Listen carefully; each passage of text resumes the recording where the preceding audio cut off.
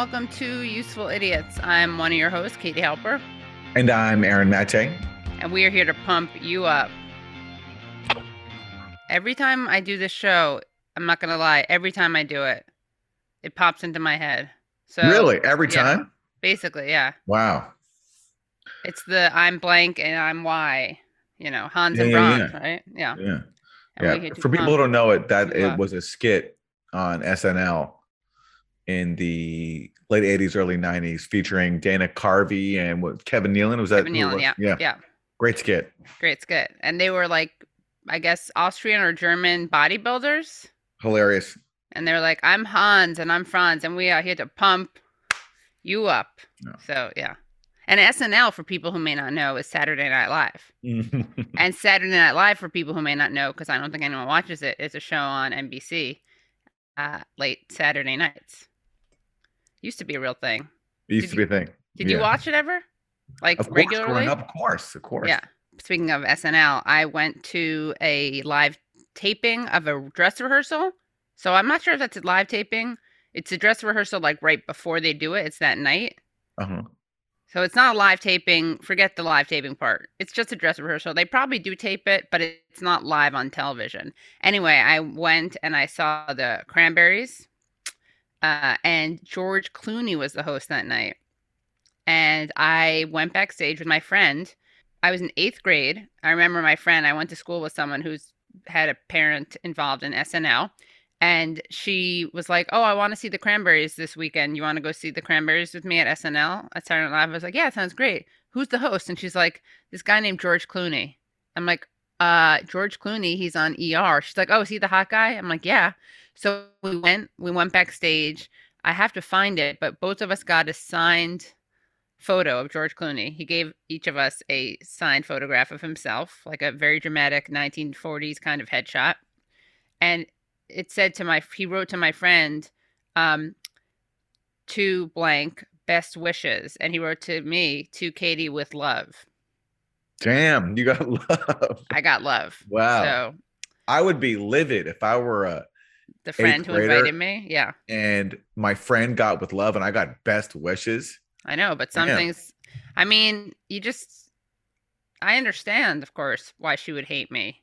She didn't. I think she was very mature about it. She realized that there was something between me and George that didn't exist between her and George. Yeah. And, heartache, heartbreak, all of that, you just take it in life. So, well, let's get to it. Let's get to it. All right. So we have our 4 basic food groups. I got Democrats suck this week, and boy, was a lot to go through. And please know that this is a mere sampling, a mere tasting, a schmear only of the many examples that we had to choose from. So the House voted to approve a $40 billion aid package for Ukraine. And it was an overwhelming vote. It was 368 to 57. Weeks after lawmakers overwhelmingly approved $13.6 billion in emergency aid for the war effort. That total, roughly $53 billion over 2 months, goes beyond what President Biden requested and is poised to amount to the largest foreign aid package to move through Congress in at least 2 decades.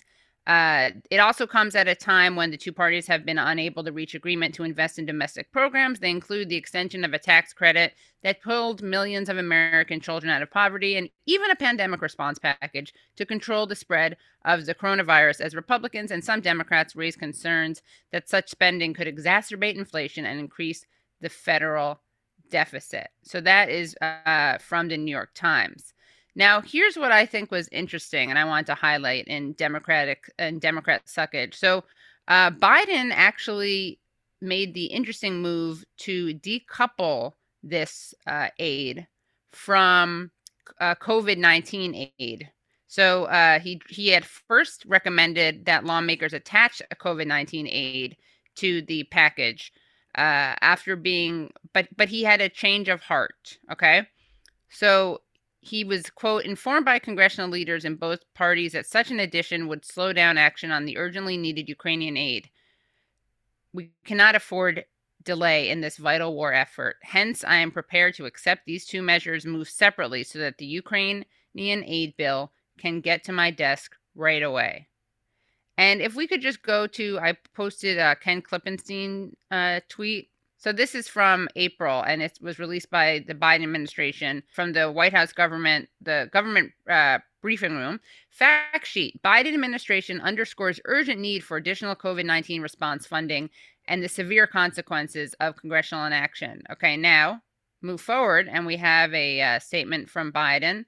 Previously, I had recommended that Congress take overdue action on much-needed funding for COVID treatments, vaccines, and tests as part of the Ukraine supplemental bill. However, I have been informed by congressional leaders in both parties that such an addition would slow down action on the urgently needed Ukraine aid, a view expressed strongly by several congressional Republicans. We cannot afford delay in this vital war effort. Hence, I'm prepared to accept that these two measures move separately so that the Ukrainian aid bill can get to my desk right away. I have some thoughts on this, but honestly, they were captured very well and very eloquently and thoughtfully by Caitlin Johnstone. So I'm just going to read what she tweeted, which was, all Americans need to really deeply ingest the fact that their government is currently decoupling COVID relief funding from Ukraine proxy war funding because it wants to make sure that its Ukraine proxy war funding actually passes. Really sit with what that says about everything. Which really does capture exactly where the Democrats are, kind of perfectly. Well, both parties are, but the Democrats, without exception, and the Republicans, with some exception, as we'll talk about shortly. But the fact that there's political will behind arming a proxy war, not as much behind saving the lives of Americans, just says it all. No one ever asks how are we going to pay for it when it comes to war, but they do ask how are we going to pay for it when it comes to healthcare, child tax credit, basically anything that has to do with the economic or physical well-being of people, of anyone in the 99%. Sorry, we can't pay for that. But if it's about enriching the arms industry or the 1%, there's always money available. There's always money in the, what is it, in the banana stand. Thank you. There's always money in the banana stand. That bill you talked about that just passed, $40 billion more dollars for the Ukraine proxy war on top of the billions that have already been allocated. 0 Democrats voted against that. All of them voted for it, including the entire squad. You can't find one Democrat that doesn't want to spend another $40 billion on a catastrophic proxy war that could very well threaten nuclear Armageddon if things escalate to where they could go. It's the fact you can't even find one Democrat voting in opposition speaks to how far to the right on war, especially if it involves Russia, the Democratic Party has gotten. And it's like this show, Katie, it's like every week we're just slowly documenting how the country is going crazy. When we do Monday morning, all these Sunday news shows, which reflect the views and agendas of the establishment, 0 dissent allowed on war. Just this week, we showed that CBS's Face the Nation essentially did an infomercial via an interview with the CEO of Lockheed Martin. And this is Congress doing its part, because that's where the majority of this money goes. It doesn't go towards helping Ukrainian civilians. It goes towards weapons that benefit arms manufacturers and make them a lot of money. And no dissent from the Democrats. They're ceding the anti-war rhetoric, however disingenuous it is when it comes from Republicans. They're ceding that to the Republicans. They're basically telling the Republicans, to whatever extent anti-war sentiment exists in this country when it comes to the most dangerous situation in the world today, the Ukraine proxy war, we're going to give that to MAGA Republicans. Right. We're going to abandon that. Traditionally, anti-war sentiment, the idea that we should be spending money on domestic problems and helping our own citizens and not war, that's been the Democrats, or at least that's been the demand of some Democrats. Now that's completely disappeared. It's being handed over as a gift to Republicans. Right. It's wrong morally, ethically, in my opinion, but it's also very stupid strategically. Because as you pointed out before, Aaron, Trump very cleverly, disingenuously weaponized anti-war sentiment, ran against, the military-industrial complex. Obviously, he did insane things with it, but and was not at all consistent. But there is an anti-war, there's a hunger for disengagement from war. and the Democrats are definitely not feeding that hunger, if you will. They're not feeding them at all.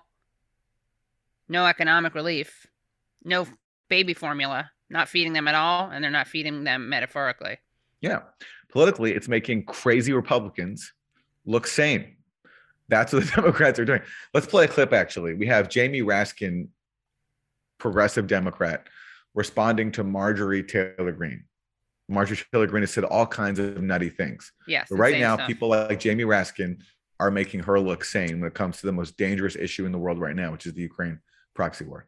Here's a formula for the destruction of democracy: repeating Putin's propaganda and disinformation and appeasing imperialist assaults on sovereign nations. And that came after Marjorie Taylor Greene talked about how we should be spending our money on baby formula and not giving billions of dollars to Ukraine proxy war. And also, by the way, this bill contains a provision that gives an unspecified amount of money to the CIA. So we don't even know how much the CIA gets or even what it's for, but the CIA just gets it. And Marjorie Taylor Greene criticized that. Jamie Raskin is essentially accusing her of being a Putin propagandist. That's the state right now of the Democratic Party for the cause of a catastrophic proxy war, making nutty Republicans look sane. Right. And that's because, by the way, not that there's that much coverage of this, but there is a baby formula shortage right now. Yeah. And that should be, if you care about your own citizens, problems like that should be a priority. Right. I mean, it's no big deal. It's just literally feeding babies. So they don't have very strong voting bloc. They don't really turn out for the vote. So I understand why they're not catering to the baby lobby, the baby bloc. Well, that's the Democrats suck. All right. So for Republicans suck, we have a similar theme. Sure, yes, Democrats are going crazy, but on war, Republicans are just as crazy. And the shining example of that is Republican Senator Lindsey Graham of South Carolina speaking on Fox News. Frieden, but if you don't understand this, that if Putin's still standing after all this, then the world's going to be a very dark place. China's going to get the wrong signal, and we'll have a mess on our hands in Europe for decades to come. So let's take out Putin by helping Ukraine. All right, so you're saying that that's how this ends, that Putin is removed? Is there any way? There's no off-ramp. There is no off-ramp. No off-ramp. So let me tell you why there's no off-ramp. The Ukrainians are not going to give the east to Putin to stop the war. They're going to fight for every inch of their territory. If we push the Ukrainians to give up half the country, then Putin wins. If we back off prosecuting Putin as a war criminal, all the laws on the books become a joke. If we don't get this right, China will certainly invade Taiwan. There is no off-ramp in this war. Somebody's going to win and somebody's going to lose. And I hope and pray and do everything in my power to make sure Ukraine wins. And Putin is in charge of a state sponsor of terrorism. That designation needs to be given to Russia. He's earned that designation. We need to pour it on when it comes to helping Ukraine. So usually when you're a sane person and you see a war going on, your position is, okay, what is the off-ramp and what is the resolution that both sides could agree to? Because the alternative is the war just goes on and everyone kills each other, more people die. A crazy person like Lindsey Graham openly declares there is no off-ramp. He does not want diplomacy at all. And note that part of his reason includes somehow that if Russia wins, then China will be emboldened. What does the Ukraine-Russia war have to do with China and Taiwan? Lindsey Graham doesn't think like a normal person. The domino effect that Eisenhower, despite his very good stern warning about the military-industrial complex, referred to. Yeah, right. I mean, everything to them is just basically like a view through the prism of a mafia boss, where if someone gets out of line over here and defies us here, then someone else might get the idea elsewhere and defy us there. And we can't have that. So we have to crush opposition everywhere. And in the case of Ukraine and Russia, that means continuing to fuel a disastrous war. And so who ultimately will pay the price for a never-ending war? It's Ukrainians. It's Ukrainians who will pay the price. But Lindsey Graham doesn't care, because for him, it's all through the prism of what serves his agenda of overthrowing Vladimir Putin, because that's the other thing he says, that Vladimir Putin has to go. That's how this war ends, is regime change in Moscow. It's basically a recipe for threatening nuclear Armageddon, because as U.S. officials warn, if Russia feels as if its vital security is at stake, it will use nuclear weapons. Lindsey Graham doesn't care. He's willing to risk all that for the sake of his regime change goals. It's ridiculous. But again, I am appreciative that increasingly people are saying what was the quiet part out loud, which is that this is a proxy war and this is all about how we can weaken Putin as opposed to how we can end the war. Absolutely. Yeah. Yeah. It's hard to keep the lofty rhetoric going forever about how this is all just a fight against autocracy. We're doing this to defend democracy. Eventually, you have to admit the truth. It comes out, and that's what they're doing now.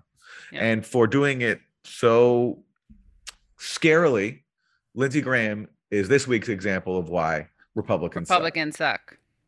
We almost got that. And now we're going to go to another food group, which is, of course, the Isn't That Weird? And for Isn't That Weird, I have an interesting, beautiful story.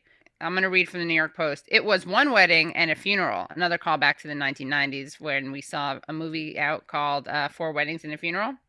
One man proposed to one woman at one wedding and one funeral.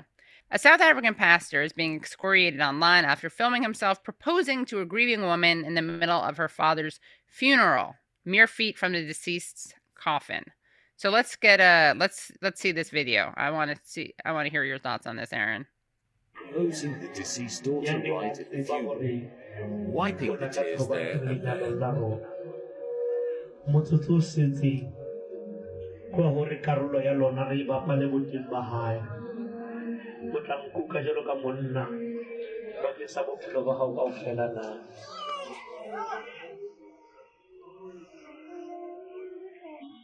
So what we see is a bunch of people at a funeral. There's a woman sitting down. The man, who's the pastor, apparently is on his knees. He gives her a wedding ring. And it looks like she accepts. I'm going to say she accepts. She takes it. And there's some crying out, although it's not clear if the crying out is shock, is encouraging crying out, is discouraging crying out. What do you think, Aaron? I'm not sure if I think that this is disrespectful because, in some cultures, funerals are actually seen as a celebration of life. Right. And not a purely somber occasion. And, celebrating the life of the deceased. And what if the deceased father actually wanted the daughter to marry that pastor, Right. That's very right. Maybe he thought he was honoring the father. Yeah. Right. Yeah. Yeah. So a funeral, I guess, maybe I'm drawing too big of a point here from this, but it's like a funeral doesn't have to be a purely sad occasion. It also could be a celebration. And so maybe this pastor is proposing to the daughter in furtherance of the father's legacy. I don't know. It could be totally off base, but I don't necessarily see it. Right. Without knowing the details, I don't know if that's a sign of disrespect. Yeah, I don't know if it's a sign of disrespect either. I think it's fair to say it's weird, but it could be weird in a good way. Exactly. Yes. Yeah. That's my stance. Right. That's your stance and you're sticking to it. Yeah, I think so. I think that it's thinking outside the box, proposing near the box, proposing near the funeral box, which is what I'll just call the coffin, is thinking outside the box. I do think that it really depends on the context, the kind of relationship they had. Maybe, maybe he had wanted to propose in front of the father and he wasn't able to do it. So anyway, it's gone viral on TikTok and people have very strong opinions on it. But I think that we shouldn't be too judgmental. I hear that. I hear that. Yeah. And it's nice to have some good news because I'm sure the person's sad. Yeah. At her father's, even if they're celebrating his life, there's going to be some sadness at a funeral. Yeah. So maybe it was a nice way for her to find some joy that sad day. Well, congrats to the newly engaged couple. Yeah. Congrats to the newly engaged couple. Yeah. And also condolences on her father, right? Her father's loss. To her and the whole family. Yeah. It's nice. One of the nice things about being a pastor is like he could actually it would have been cool if he just married them. Like then it could have been a funeral and a wedding. Yeah. Yeah. The only question there is, as a pastor, are you abusing your authority and presiding over a funeral, and then also, does that violate some kind of protocol? I don't know. That's for pastors to work out. Right. That's a question we'll leave to the pastors. Yeah. Although honestly, on the list of crimes committed by pastors, that would be pretty low on my list. Great point. That's a great point. All right. What do we got for Isn't That Terrible? All right. So for Isn't That Terrible, this week we have yet another gender reveal party going wrong. This happens a lot, right? Where these debacles happen at gender reveal parties. And this one is in the UK. And the headline is Gender Reveal Party Evacuated After Smoke Bomb Stunt Goes Wrong. And let's watch what happened. So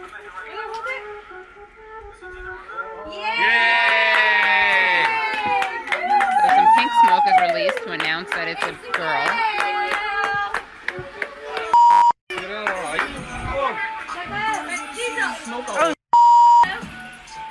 Get the baby! Take her in, take her in! Take her in! Run, run! I can't breathe, so if I can't breathe, she can. Get her in! It's like a war zone. It was like a war zone with pink. It's a war zone with pink smoke. There's something very incongruous about how the festive color and the fact that people are fleeing. That they can't breathe. Yeah. I mean, the pink smoke makes it an unusual looking war zone, but still it's scary. That's a harrowing moment.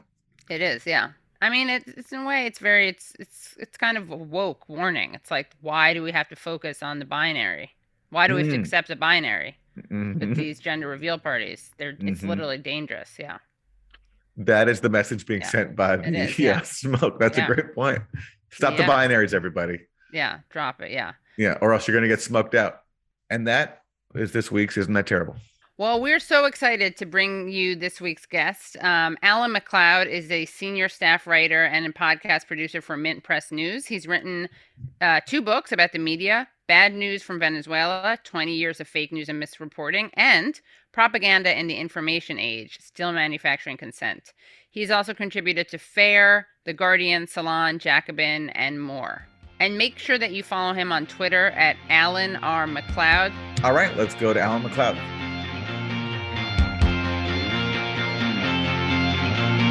Welcome, Alan. We're so happy to have you joining us. Alan McLeod, how are you? Great to be with you. I'm doing really well. Great. Last week, as viewers and listeners know, we had on Manar Adley, and she is, I guess, your boss at Mint Press. And she talked about the way PayPal had gone after Mint Press, and they did the same to you.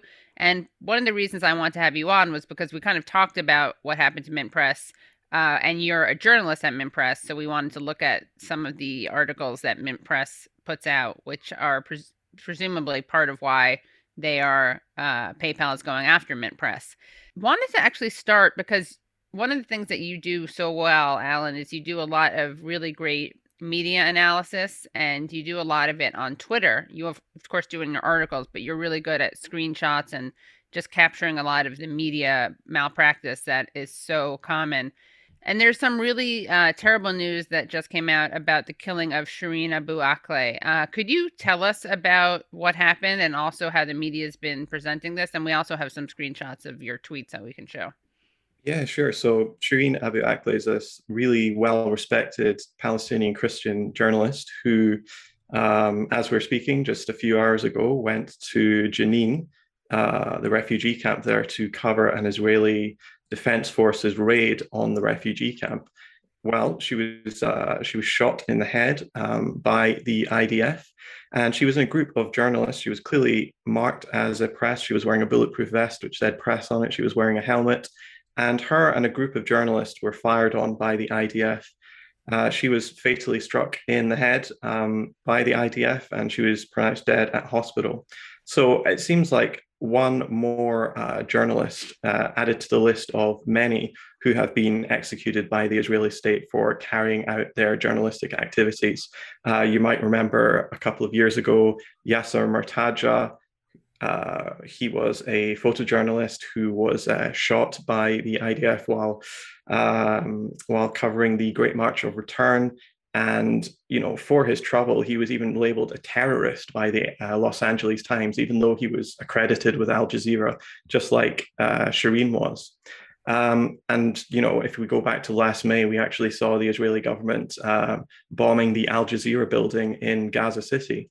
So this is, just just the latest of a long line of assaults on the press that the Israeli government have been doing. But when you actually look at how the corporate press in the West has been showing this, it's been absolutely outrageous. They've been using their favorite word, clash, which is this beautiful word which allows people to talk about violence without apportioning any guilt or responsibility. So we see things like the Associated Press saying things like, Shireen Abu Akleh was killed by gunfire during a clash between Israelis and Palestinians, completely, ignoring the fact that Al Jazeera has already come out and said the Israeli government killed her, the journalists that she was with, some of whom are in hospital as well, trying to recover from their wounds, saying we were clearly fired upon by the Israeli government. And yet, we're being told that this is some sort of, clash that's, we don't even know what's going on, even though, the Israeli government has more or less come out and admitted it. Naftali Bennett said, we need a full inquiry. But in fact, a IDF spokesperson said he was basically trying to smear Shireen by saying that she was armed with a camera. I mean, what's that sort of language? It's quite clear what they were thinking. So, the New York Times had an absolutely reprehensible headline today, which read, Al Jazeera journalist is killed during clashes in West Bank. The circumstances surrounding the fatal shooting of Shireen Abu Akleh, Palestinian-American journalist, were not immediately clear. This is complete whitewashing of what has actually happened, but unfortunately, it's par for the course for the media now. So I'm shocked, but not surprised, frankly. Right. Shocked, disturbed, but not surprised. Let's, just because this is getting so little attention and because everyone in the Western media basically is going to be presenting this or whitewashing this for as long as possible, if not forever, I thought it'd be useful to look at this clip from an eyewitness describing the moment that she was shot and killed. What happened was we were waiting for our colleagues to enter the refugee camp. At the point where the Israeli army was present, we chose a point that did not have any confrontations between the youth and the militants. We got to a point where we waited for Shireen to put on all her safety gear. She then reached us and we moved a few meters. We exposed ourselves to the army and the passersby that we were press. We arrived, and within seconds, there was the first shot. I told them that we were being targeted, we were being shot at. I turned and found Shireen on the ground. I found Shatha shielding herself by a tree and screaming. I turned and found Shireen on the ground in the first few seconds with the shooting. We were telling each other we were being shot at. The shooting continued for more than 3 minutes on the teams that were there. Ali was injured. He was able to cross the street and get to a point of safety. The shooting continued.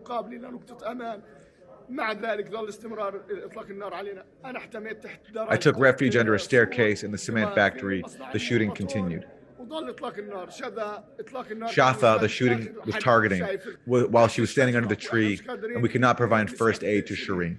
The youth came to us, the ones that were in the street, were trying to pull Shireen out. We're also shot at. Whenever anyone moved forward, they were shot at. That's what an eyewitness who was a member of the press recounted. And that's not at all like the sanitized version. In fact, Alan, you captured some of the headlines. You captured an AP tweet that says, breaking, Shireen Abu Akleh, a journalist for the Al Jazeera network, was killed by gunfire in the occupied West Bank, the Palestinian Health Ministry says. The shooting happened during an Israeli army raid in Jenin. Yeah, exactly. This use of the passive voice is a classic way in which media allow responsibility to just float up in the air for any sort of violence. It's often used for police. It's often used for the military as well. And really, when it comes to Israel-Palestine, we see this so often. So often the headlines are things like, controversial journalist is killed by bullet fired from gun from IDF. Rifle between, in a clash between settlers and Hamas or something crazy like that, whereby the sort of guilt or responsibility is just completely whitewashed. And this is just one more example of this, frankly. Ali Abu Nima has an interesting tweet about this. He, of course, Ali Abu Nima is director of Electronic Intifada, and he has a great tweet about this. So he captures the vile hypocrisy. He has two screenshots from Ned Price, who's the spokesperson from the State Department, who tweeted out, "We are horrified that journalists and filmmakers, non-combatants, have been killed and injured in Ukraine by Kremlin forces. We extend condolences to all those affected by this horrific violence. This is yet another gruesome example of the Kremlin's indiscriminate action." So that's how he responds to one death. And here he is responding to this one. "We are heartbroken by and strongly condemn the killing of American journalist Shireen Abu Akleh in the West Bank. The investigation must be immediate and thorough, and those responsible must be held accountable. Her death is an affront to media freedom everywhere." Yeah, unfortunately, I think this is another case of worthy victims. Frankly, if you're a journalist and you get killed, the amount of coverage or outrage that you receive in the media is determined exactly by two things: who you worked for, number one, and who was the group killing you, number two. So in the first example, if a Western journalist works for Fox News or the Washington Post and is killed by the Russian army in Ukraine, that will elicit outrage all around the world. But if you work for Al Jazeera or Press TV or some small alternative media outlet, and you're killed by an ally of the United States, like the Israeli government, frankly, that's going to be old news very quickly. I want to show some more examples of this disingenuous language that we're talking about, because when it comes to how the U.S. media covers Israel, they've had to adopt this framing so many times because Israel commits so many unspeakable atrocities. And so outlets like the New York Times have to find ways to minimize them. And the way they do it is, it's like you have to almost admire the creativity that they come up with because it's so disingenuous. Let's go to the first example. This is from 2014, when Israel massacred a group of Palestinians who were watching the World Cup on a beach in Gaza during the 2014 Israeli assault on Gaza. So this is from 2014. Missile at beachside Gaza cafe finds patrons poised for World Cup. So you got that? An Israeli missile hit a cafe where some Palestinians were watching the World Cup. And the Times frames it as if basically the missile and these dead Palestinians just basically met up to watch the World Cup together. That's what it sounds like. So instead of saying Israeli slaughters Palestinians watching World Cup, it's about some kind of rendezvous. That's the way it sounds between the missiles and these innocent Palestinians. What beautiful words, finds, isn't it? Finds, yeah, they just found each other. I would say somebody arrest that missile because it's clearly in the wrong. And it's not like I expect slaughter. Okay, so you said slaughters, but to be realistic about it, obviously they're not going to say that. But I mean, you think kills? No, what am I saying? You wouldn't expect that. But even just statement of fact, right? Like even if you want to attribute it to the missile and not the Israelis or the IDF, it's just incredible that they can't even bring themselves to describe it as a fatal meetup. Heaven forbid, imagine somebody attacked the New York Times newsroom. Okay, they pulled a gun there and they shot. So imagine the Times saying, Magnum 57 bullet finds New York Times journalists inside newsroom. I mean, that's, I mean, of course, like anyone who used that wording would be a sicko. You'd be basically trying to justify or whitewash an attack on journalists. But Palestinians are so dehumanized and Israeli violence is so whitewashed that this is the kind of stuff they come up with. Another example is from the Great March of Return in 2018. This is when thousands of Palestinians in Gaza, in a bid to break the blockade, the medieval siege of Gaza, and to demand their rights, including the right to return to their ancestral homes inside what is now Israel, they were massacred by Israeli forces armed with U.S. weapons. And this is how the New York Times reported it back then. The Palestinian protest was dubbed the Great Return March, but the organizers were vague about plans to cross the border, keeping a jittery Israel guessing.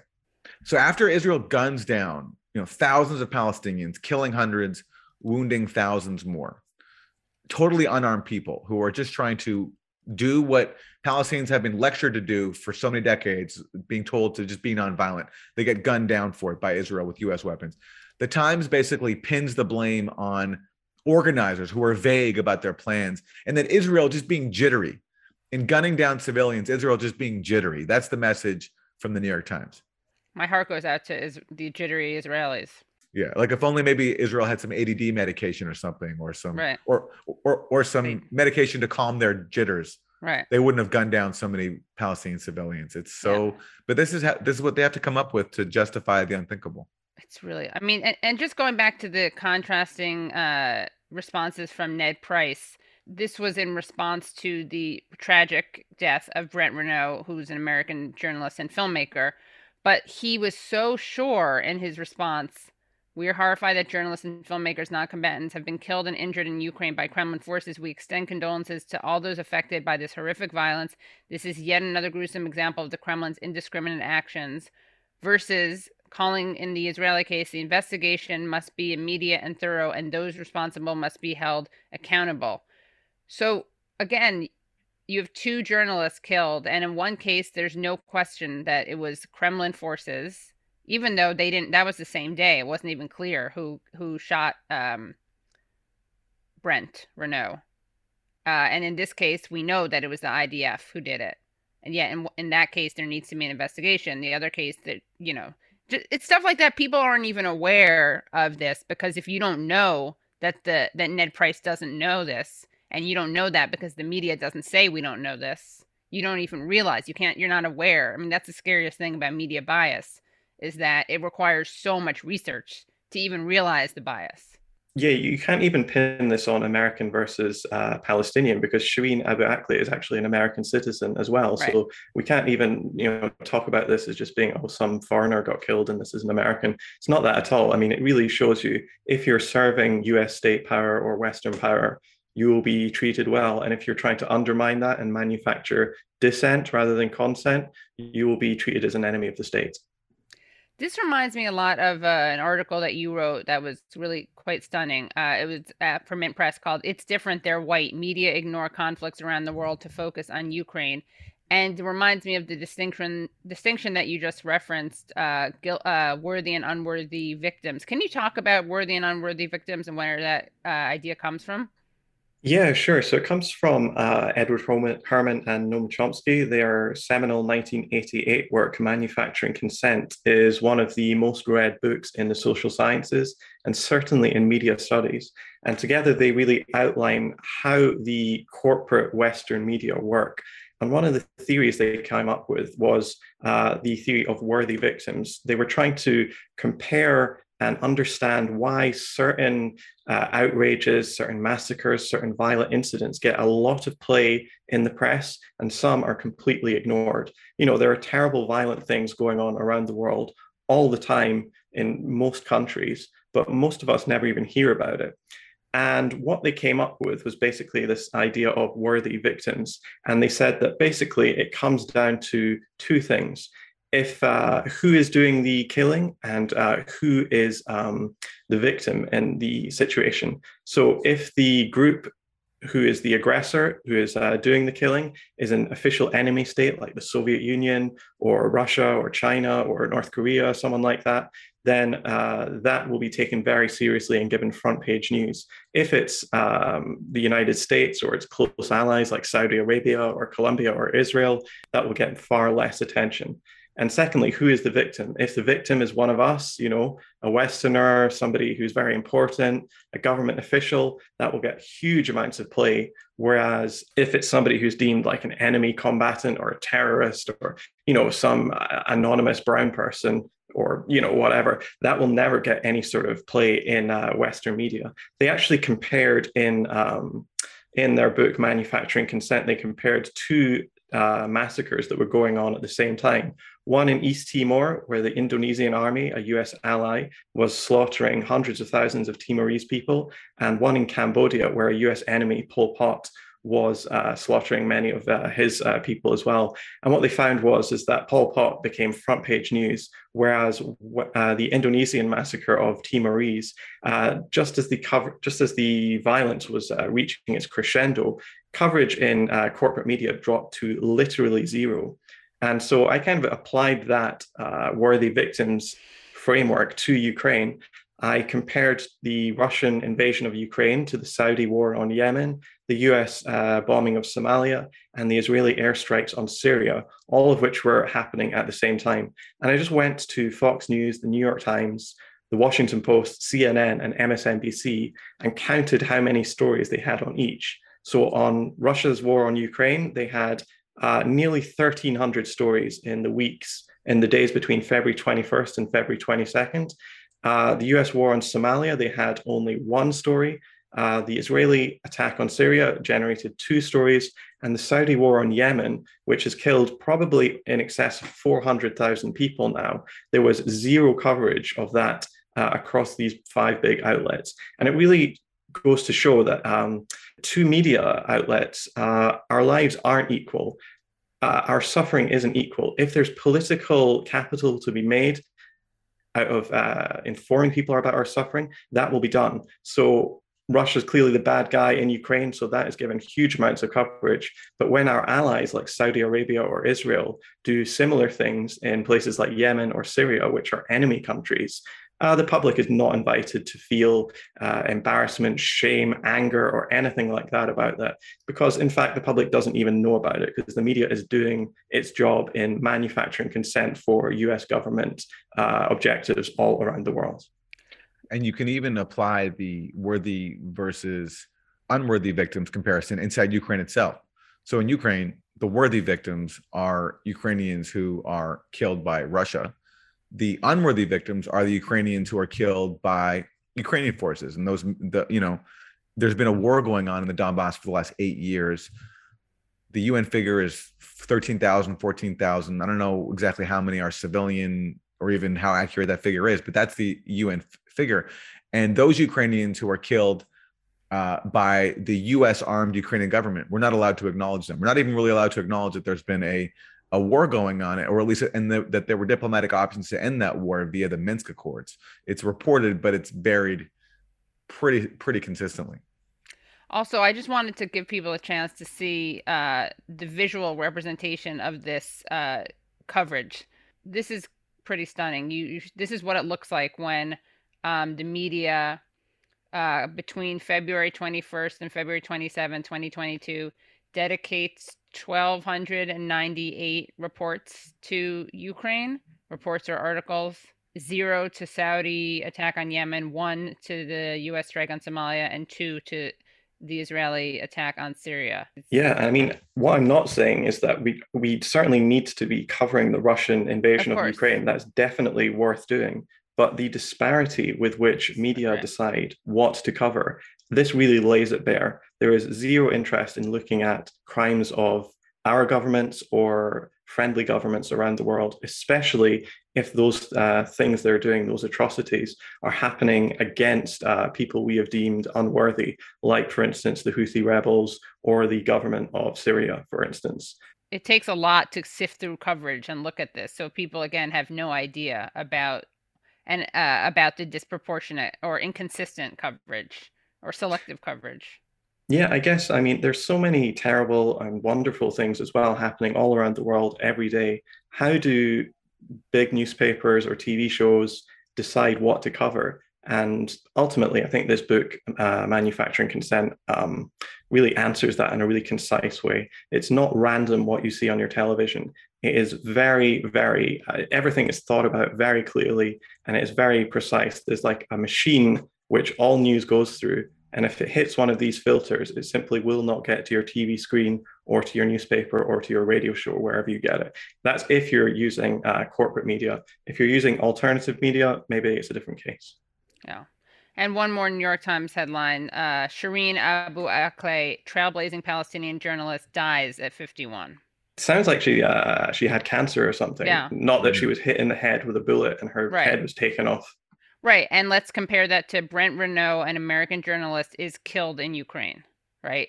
In one case, the New York Times article in the headline, as it should, mentions that he's killed. In the other one, it's that she dies. And again, as you pointed out, Alan, I should make this clear.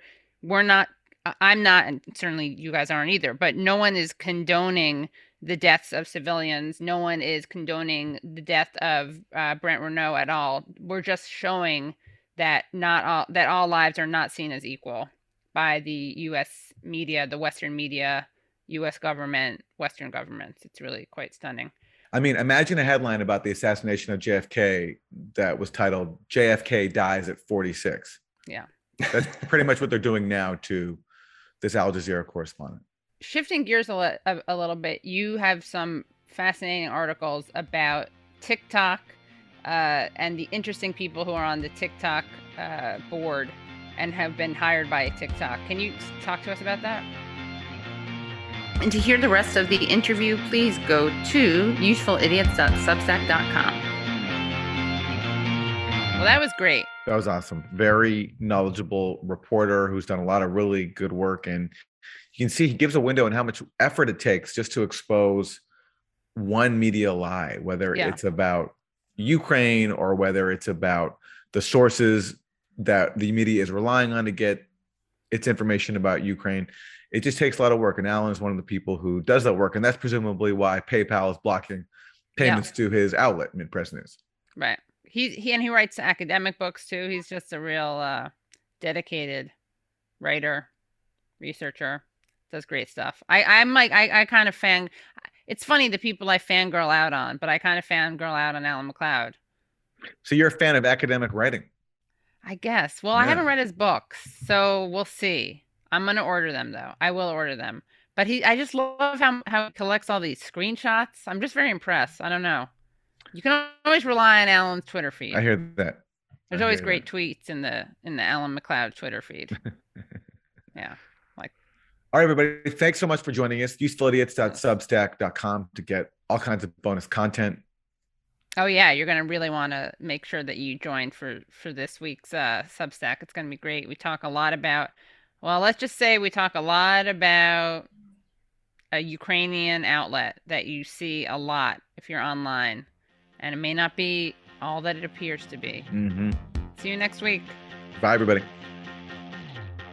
Hello, thank you so much for listening to and watching Useful Idiots. For full episodes and extended interviews, please subscribe at usefulidiots.substack.com. You can subscribe on YouTube at youtube.com/usefulidiots for clips, live streams, and full episodes. Also, subscribe to us wherever you find your podcast. Follow us on Twitter at UsefulIdiotPod and use the hashtag UsefulIdiotsPod. Join us Mondays at 10 a.m. for the Useful Idiots Monday Morning Show, where we discuss the Sunday morning news shows so you don't have to watch them.